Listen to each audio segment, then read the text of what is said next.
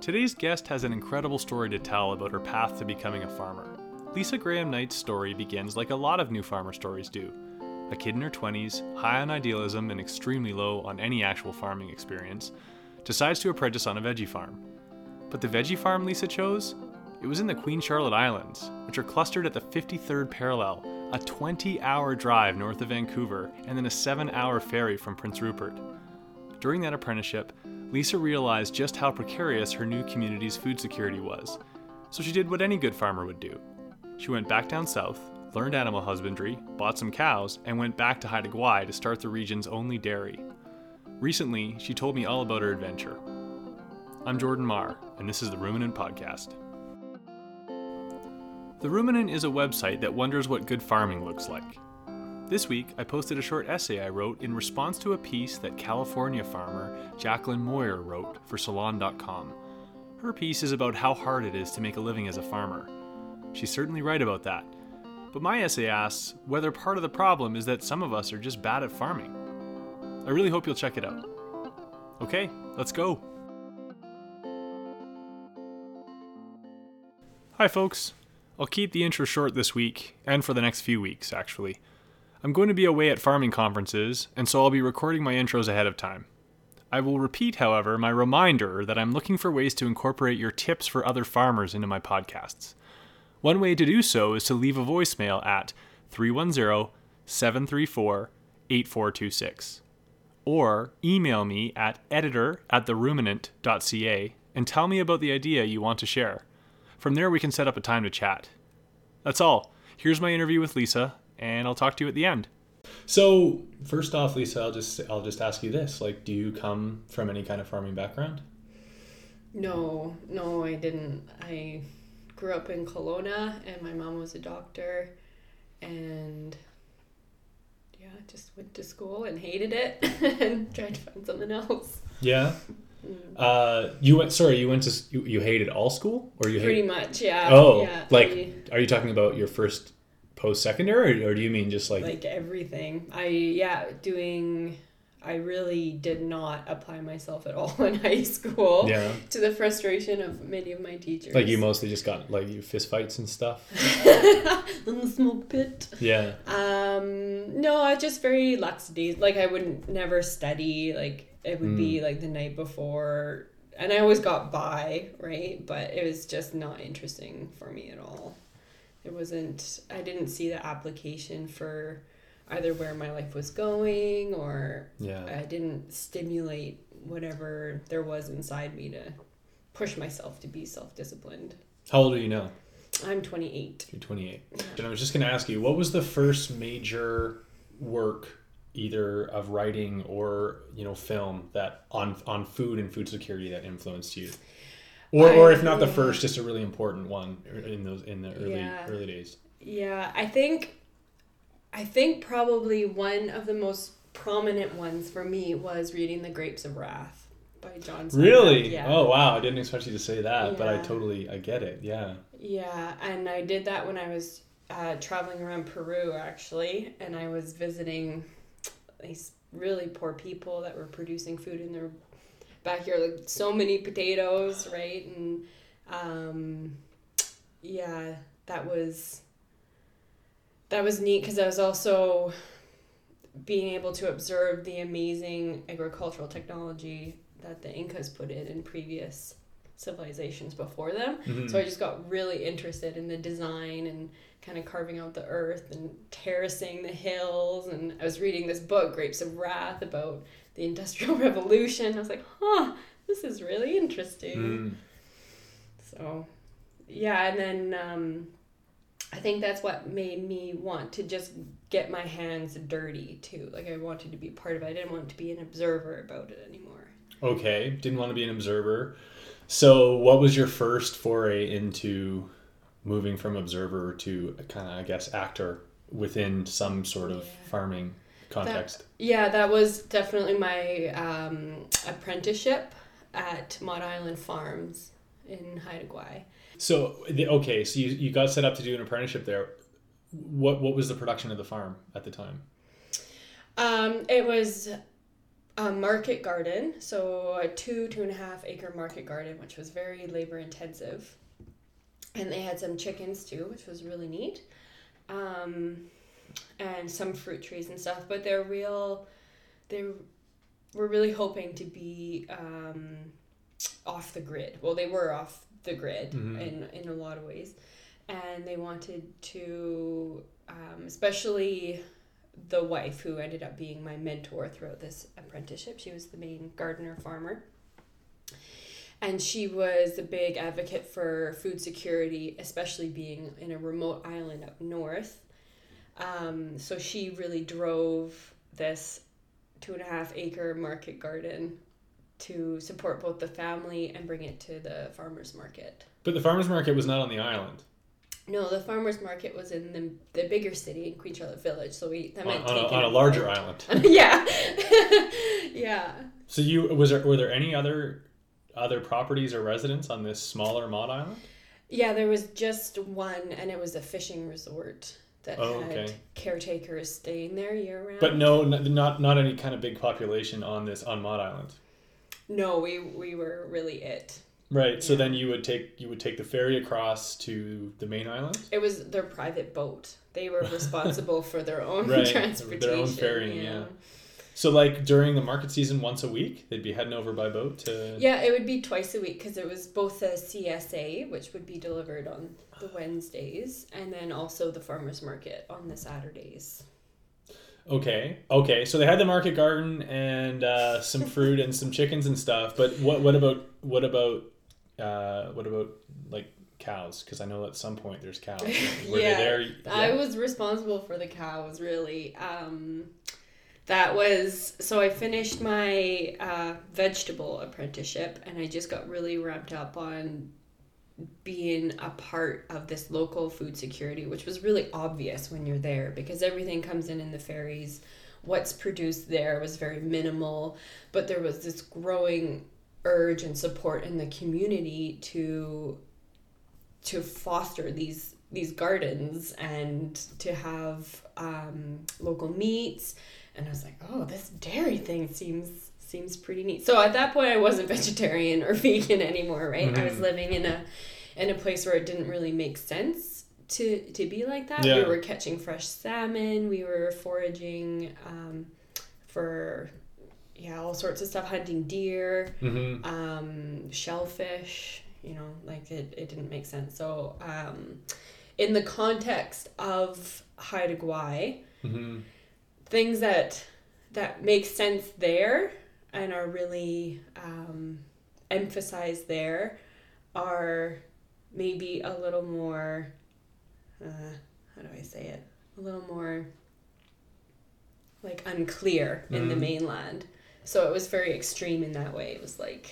I guess, what a cool place to be exploring just, these notions of food security, because I guess it takes on a much bigger or greater urgency in a place like that where most of the food is coming from the mainland, and you're dependent on a ferry that travels through some pretty rough waters in the winter and that sort of thing. Exactly, yeah. And so lots of times the ferry would just be canceled and the grocery store shelves would be empty and there'd be like no milk, for example.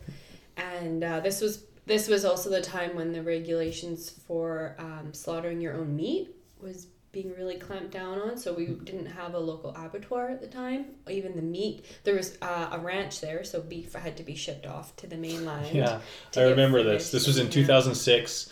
British Columbia's slaughter regulations changed in what many in the small scale farming community deemed to be a really, really terrible way. Yeah. And I remember there were some ranches up in the Queen Charlottes that were shipping their cattle a few hours by ferry to the mainland to be slaughtered, and then hours back with the meat. Yeah. because farmers could no longer slaughter on their own farm and sell to their neighbors or anything like that. Okay, so just I need some other background. Like, what was the population of Haida Gwaii approximately? About for all the islands, about 5,000. 5,000 people. Yeah. And would you say was everyone was there a much higher proportion of the people in that population who were really sensitive to the food security issue, think so, and yeah. who cared about really like a strong local farming economy, or did you still see tons of people who were like completely sourcing all their food from you know, from what came in by ferry? Well, like anywhere, I think money was a big driver. Like up there, the industry, like logging was a big thing. It was a resource-based industry. That was all kind of going in decline. So people were definitely shy to pay expensive prices in the You mean the for local farm markets. stuff, or you mean for what was coming in? Just for whichever. Yeah. Just for whichever. So usually that unfortunately would mean that grocery store stuff was a bit cheaper, because even farms had to bring stuff off island to produce. So yeah, it was kind of complicated. But I think a lot of people moved there or grew up in a place where it was a food-centric kind of place, whether you were native Haida, and were really into foraging and eating like your ancestors once did, or you just wanted to live kind of on the fringe, I guess, and be a bit more extreme and just want to... It's a really hard thing to put into words, I find, because... people that live there really wanted to live there and nowhere else, and they respected that place, and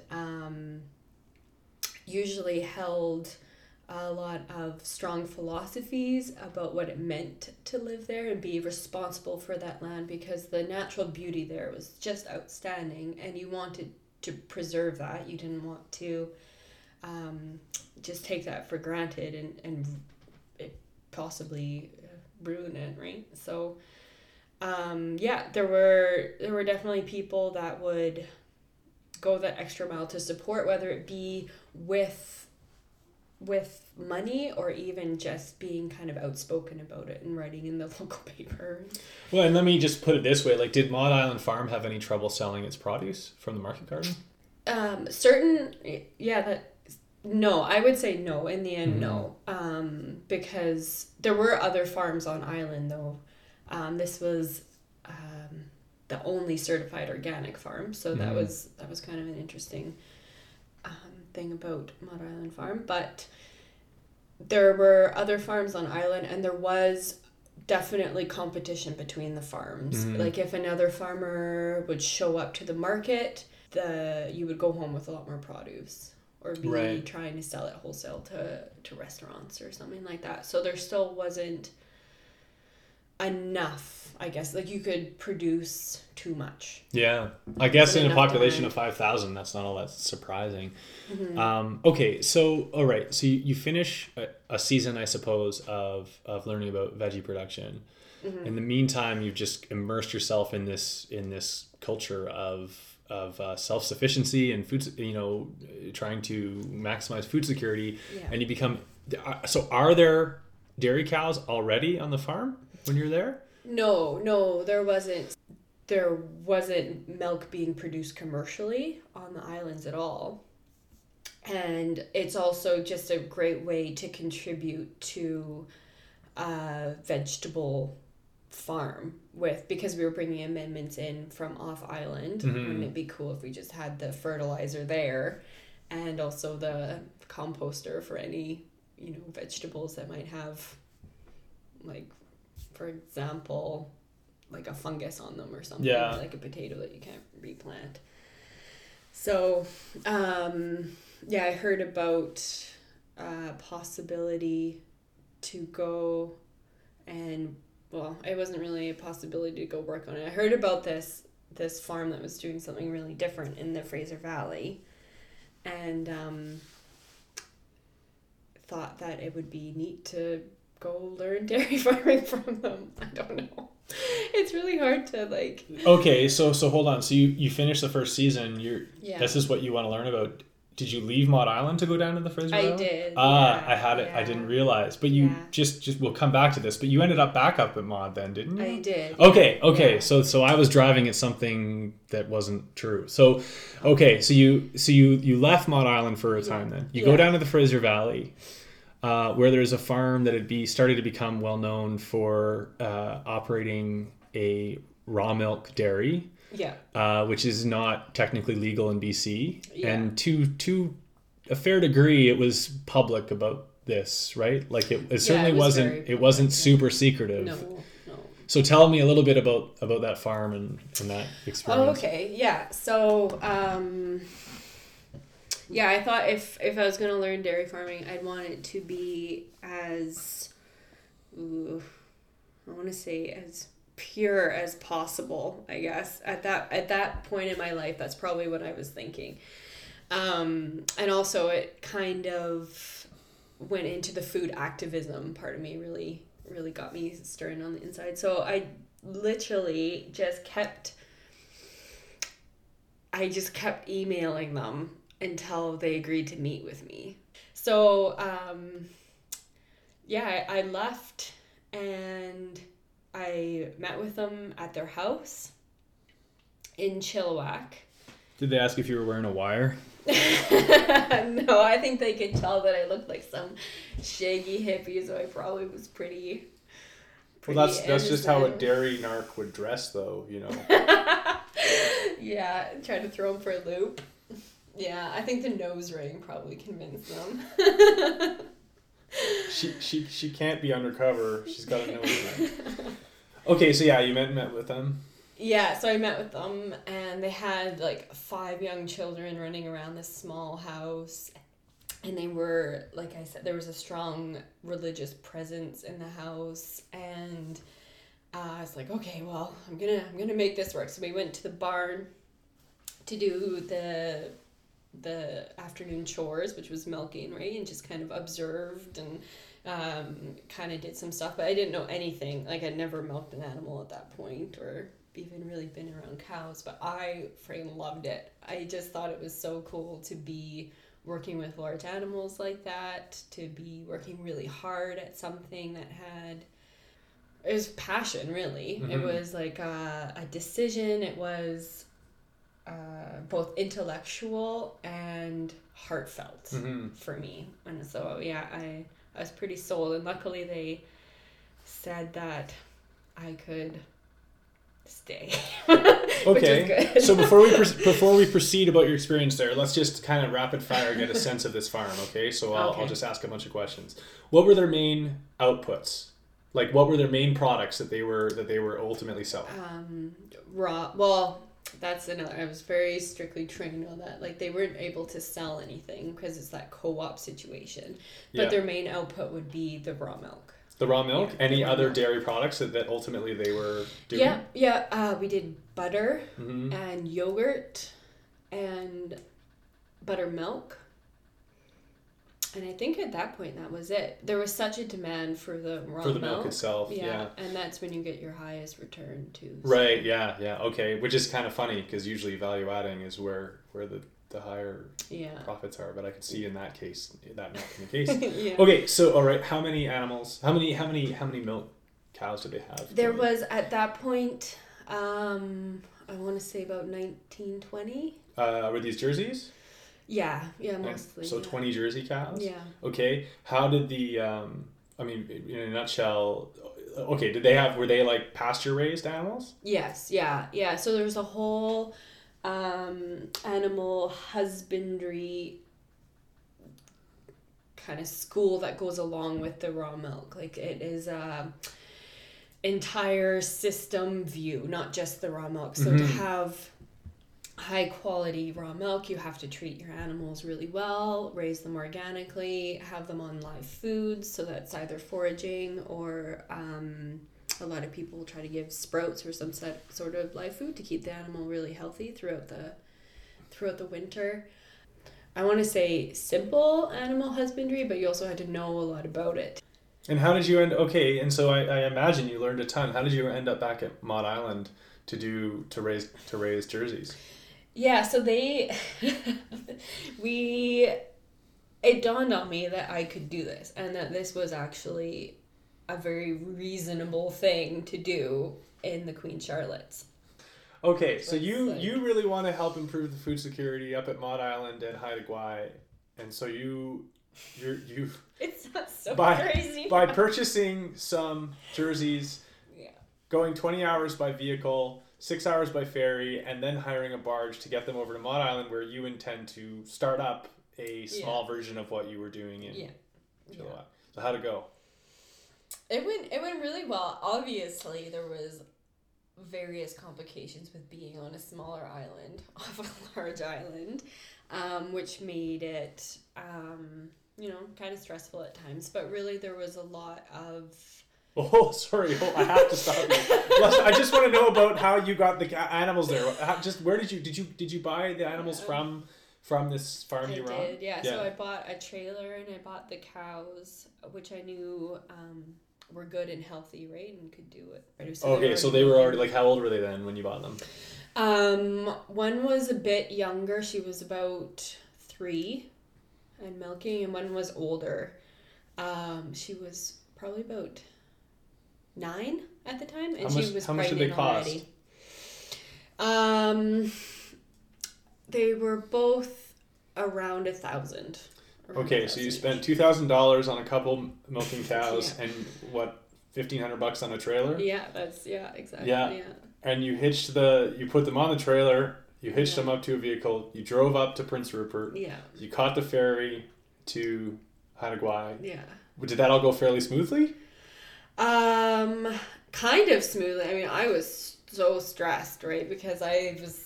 Like, cows don't travel well at all, and that's a really long car ride to have cows. So they're not really eating during that time, and they were milking, so their bodies are really kind of stretched, right? Like and then they were my babies, right? It's like, oh, did you have to milk them along the way? I did. Yeah. What? Where did you milk them? I remember milking them in the park in Prince Rupert, and a taxi driver would come up. Like, what are you doing? Oh, just milking my cows. And yeah, it was pretty funky. I can't believe this. I can't believe you took that on. Yeah, I don't know. I think I might have had something to prove. But I also just really wanted to be part of it, right? And I knew what it could mean for the community. And it also gave me a way to really contribute because no one else was doing this up there for sure. Yeah, so I remember a lady took us in, and we spent, waiting for the barge, we spent a night at this house where the cows could hang out overnight. So we just waited for the barge, and it's we have pictures of us with the cows outside the tourist information center in Queen Charlotte Village, and yeah, it was pretty. It was getting to the island was an amazing feeling for sure, because it felt like, oh my gosh, we're really gonna do this. So very quickly, how did you lay out the share? How did you structure it? I assume there was an upfront purchase of a share. Yeah. There was. And it depended on the amount of milk that you're anticipating and getting. So if you wanted a full share, it was such amount. I think I want to say $150. I can't really remember. And then that reserved your right to purchase each month. Yeah, exactly. And then what did it cost each month? If you got 2 liters, it was per week? Per week. Some people got that, some people just got a liter, and it was all in glass bottles and stuff too, so I think people really like that. Hope they did, because it was heavy. It was $12 for 2 liters, and so pricey by southern population standards, but I'm sure up there reasonable for what you were offering. Yeah.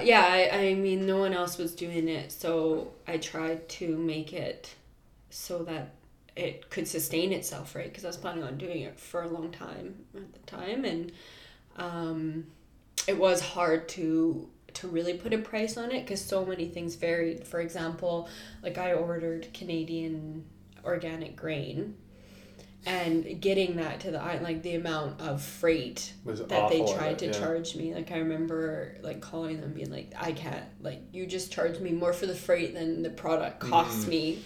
This isn't gonna work. And then the amount for hay and stuff was just, It was so And expensive. I mean, I wanted to ask you, like, how closely could you stick to what you'd been taught in terms of care and husbandry, feeding, like what you learned in the Fraser Valley? I mean, like, Yeah. did they have fresh pasture, or was this? Yeah, they did. They had some. That was something that we were working on for sure. But there were cows on island, right? So it like the land can support cows. You just have to know what is in the forage that they're getting and how to supplement that so that they're getting all their minerals and the right proteins and stuff. So yeah, I was pretty structured in that I didn't want to take any risks on the health of the cow because that just wasn't good for the people that were into it. I said I was doing one thing for all these people and I really wanted to stick to that. So I was able to, but it was expensive. Oh, I bet. Expensive. And I think they understood that, but they still, wanted it. And you could really taste it too, right? Like the milk itself tasted delicious. So that kind of sold it itself, not to mention that it was raised in such a neat way. And we had like share members come out to the farm and, milk the cow for the first time and see how they were doing it. And yeah, it was pretty neat. Wow. So how long did you stay up there doing that? That was about a year. And in the summer it was much easier than the winter, for sure. And then, it was just, there was lots of stuff going on with the farm. And it was just, like, they were just too big. And it was just too much for the farm all at once. And so I figured that I needed 2 cows to make it worthwhile for me to be there. To make a profit off it. A living off of it. And then... it just kind of got too complicated, especially with the storms in the winter and having to rebreed the cows because you need to keep them in milk production and they're not like goats. Like you have to rebreed them. So as wonderful as it was just kind of straining people too much. So I went on to the bigger island. With the cows? With the cows, yeah. Yeah. And then... continue to do it there for a little bit, and then the idea dawned on me that it would be really neat to start expanding my product line because I started to dabble in cheese making at home. And so I was like, okay, well, I gotta learn how to make cheese properly now too, because I wanted something that could bring income if the cows were dry. If something happened, also start creating product that was not being created on the islands. And it's really neat. Cheese making is really cool. It's fascinating. So that's where you started cheese making, pretty much. I guess so, yeah. I started cheese making in my kitchen, I guess, from the raw milk for my cows. Just learning from a book? Yeah, learning from a book, and I wouldn't say really doing it that well. Yeah. Did lots of mozzarella and stuff like that, but yeah, that's why I knew that cheese making was more than just reading it in a book. And that's why I wanted. So how long you moved around a little bit on the main island, but how much longer did you stay up there with these cows running this milk share? Yeah, I think like just over a year, I want to say. And so my plan though was to take a break, like let all the share members know that this is what I was doing. I was going to go pursue this cheese making internship that I had discovered. Back down south in the province. South. Yeah. So I just kind of lined things up and let people know that that's what I was going to do, and everyone was really supportive because who doesn't want awesome cheese added to their food. And so the idea was to return back to Haida Gwaii and just continue on, but things went in a different direction. Yes, they did. So that concludes the first part of Lisa's story. A lot's changed since then. Lisa went on to apprentice with a couple of cheeseries in southern BC. She decided to sell her dairy to another farmer in the Queen Charlottes. She attended culinary school, and now she lives in the Okanagan Valley, making cheese at a cheesery and also as a chef. I may share this part of her story on the podcast, I may not. It depends what it sounds like. I still haven't given it a full listen since we recorded back in December. But I hope you enjoyed what you heard. That's it. And hey, if you like this podcast, please tell your like-minded friends about it. And share the hell out of it on the Facebook. I'd really appreciate it. Bye for now. Spring water and peaches will owe nothing to this world of thieves and live life like it was meant to be.